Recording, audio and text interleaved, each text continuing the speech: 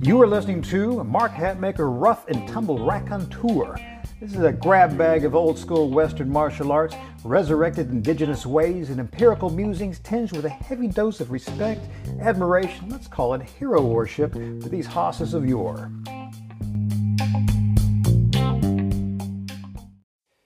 Crew, this is Mark Hatmaker coming to you from the Comancheria. This episode is the original Roadwork Part 2. Now, this is primarily history. We'll be digging into some other sources here where we take a more expansive look at the history of walking. Yeah, I hear the history of walking, snore, right? Stay with me. I think this perspective on how things used to be gives us a nice insight in our practices now. We're hearing some things that were standard practice where today, again, we'd expect a T-shirt or some sort of ribbon or participation medal for such feats. Most of the material we're discussing here comes to us from the massive book by Paul Johnson, The Birth of the Modern World History, 1815 to 1830. It's 1,000+ pages, and to be honest with you, I don't think there's a boring thing on any page, but we're going to go ahead and give you a lengthy quote from his book. So after his rapturous first meeting with Samuel Taylor Coleridge in Bridgewater, Thomas de Quincey recorded in his diary, "About 10 o'clock at night, I took leave of him, feeling that I could not easily go to sleep after the excitement of the day, and fresh from the sad spectacle of powers so majestic already besieged by decay, I determined to return to Bristol through the coolness of the night. The roads, though in fact a section of the great highway between seaports so turbulent as Bristol and Plymouth, were as quiet as garden walks.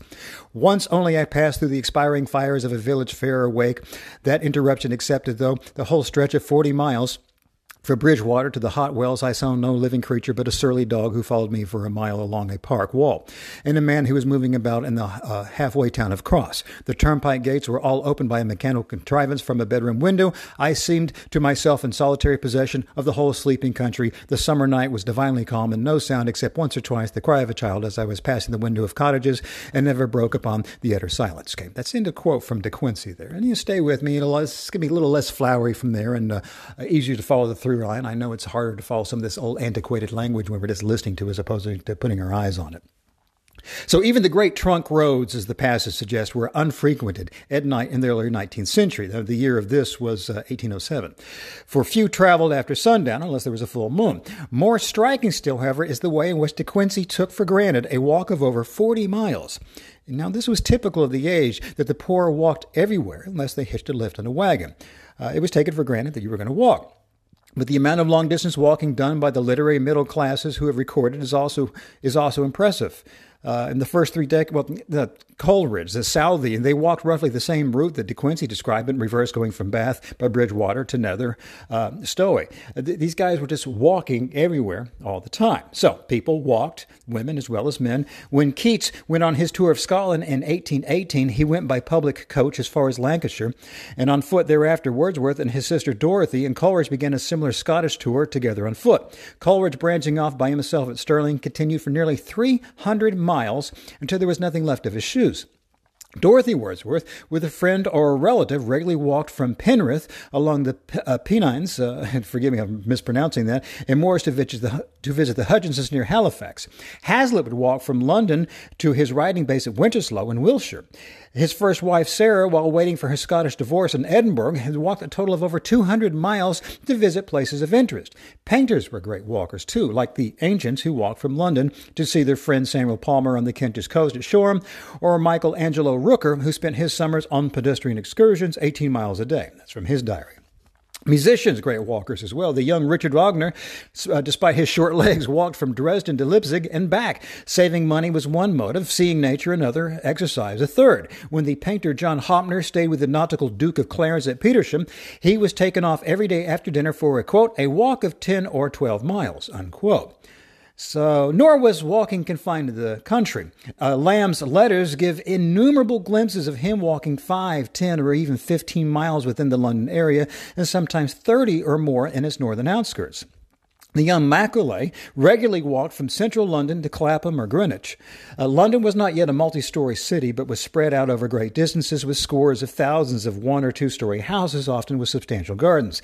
Countless numbers walked 5 or more miles to work and back every morning between 7 and 8. You could see 90,000 people tramping across London Bridge to get to the city.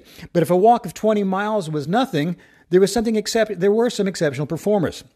Let's get back to that. Standard walk for many could be 20 miles. Think about how much we are walking today, and I include myself in that we. Now, there were some astonishing walking phenomenons back then as well. There's the Scots agricultural expert, a man named Captain Berkeley Allardyce, 1779 to 1854, was noted for, quote, pedestrian feats, unquote. In 1807, he did 87 miles on hilly roads in 14 hours. The next year, he started at 5 a.m., walked 30 miles grouse shooting, dined at 5, and walked 60 miles to his house at Uri in 11 hours after attending to business. He walked 16 miles to Lawrence Kirk, danced at a ball, returned to Uri by 7 a.m., and spent the next day partridge shooting, having walked 130 miles and been without sleep for 2 nights and 3 days. The next year at Newmarket, he walked 1,000 miles in a specified time for a 2,000 guinea bet, reducing his weight in the process from 13 stone 41 pounds to 11 stone. Quote, he walked in a sort of lounging gait, scarcely raising his feet 2 inches above the ground, unquote. Another top performer was Jack Spiller, who had fought in General Burgoyne's army as a boy and walked all over the United States, from New York to New Orleans and from Richmond to Boston. He was 50 when he performed some of his feats, and he had not a tooth in his head. And again, all that material that we just discussed that was coming from The Birth of the Modern by Paul Johnson, and we could continue on with it. And there are many other resources as well. Let us know whether it's the States, the Old World, England, Europe. Everyone was walking all the time. I mean, how do we think we spread out across the world? I mean, horses, again, were not domesticated for some time. Even then, it was not nearly as widely adopted as we assume. So, again, this material is best consumed in conjunction with the first part, where we're talking about the original road work. And then we start getting a look at, we need to ask ourselves, is running as road work necessary for a combat sport? Hell, if you like to run, by all means, this is not an argument against that.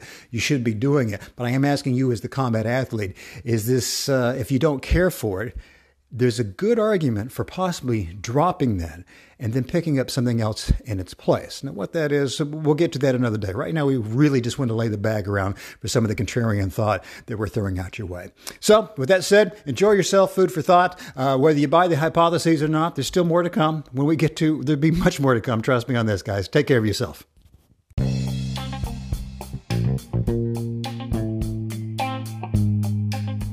Well, if you dig what we just discussed today, I'd like to invite you to like and subscribe to the podcast. Hell, support it if you want. I'm not your dad. Do what you want. And if you're a glutton for punishment, just visit our website, extremeselfprotection.com. You'll find links to the blog, all of our products, and hundreds and hundreds and hundreds of more pages of like musings.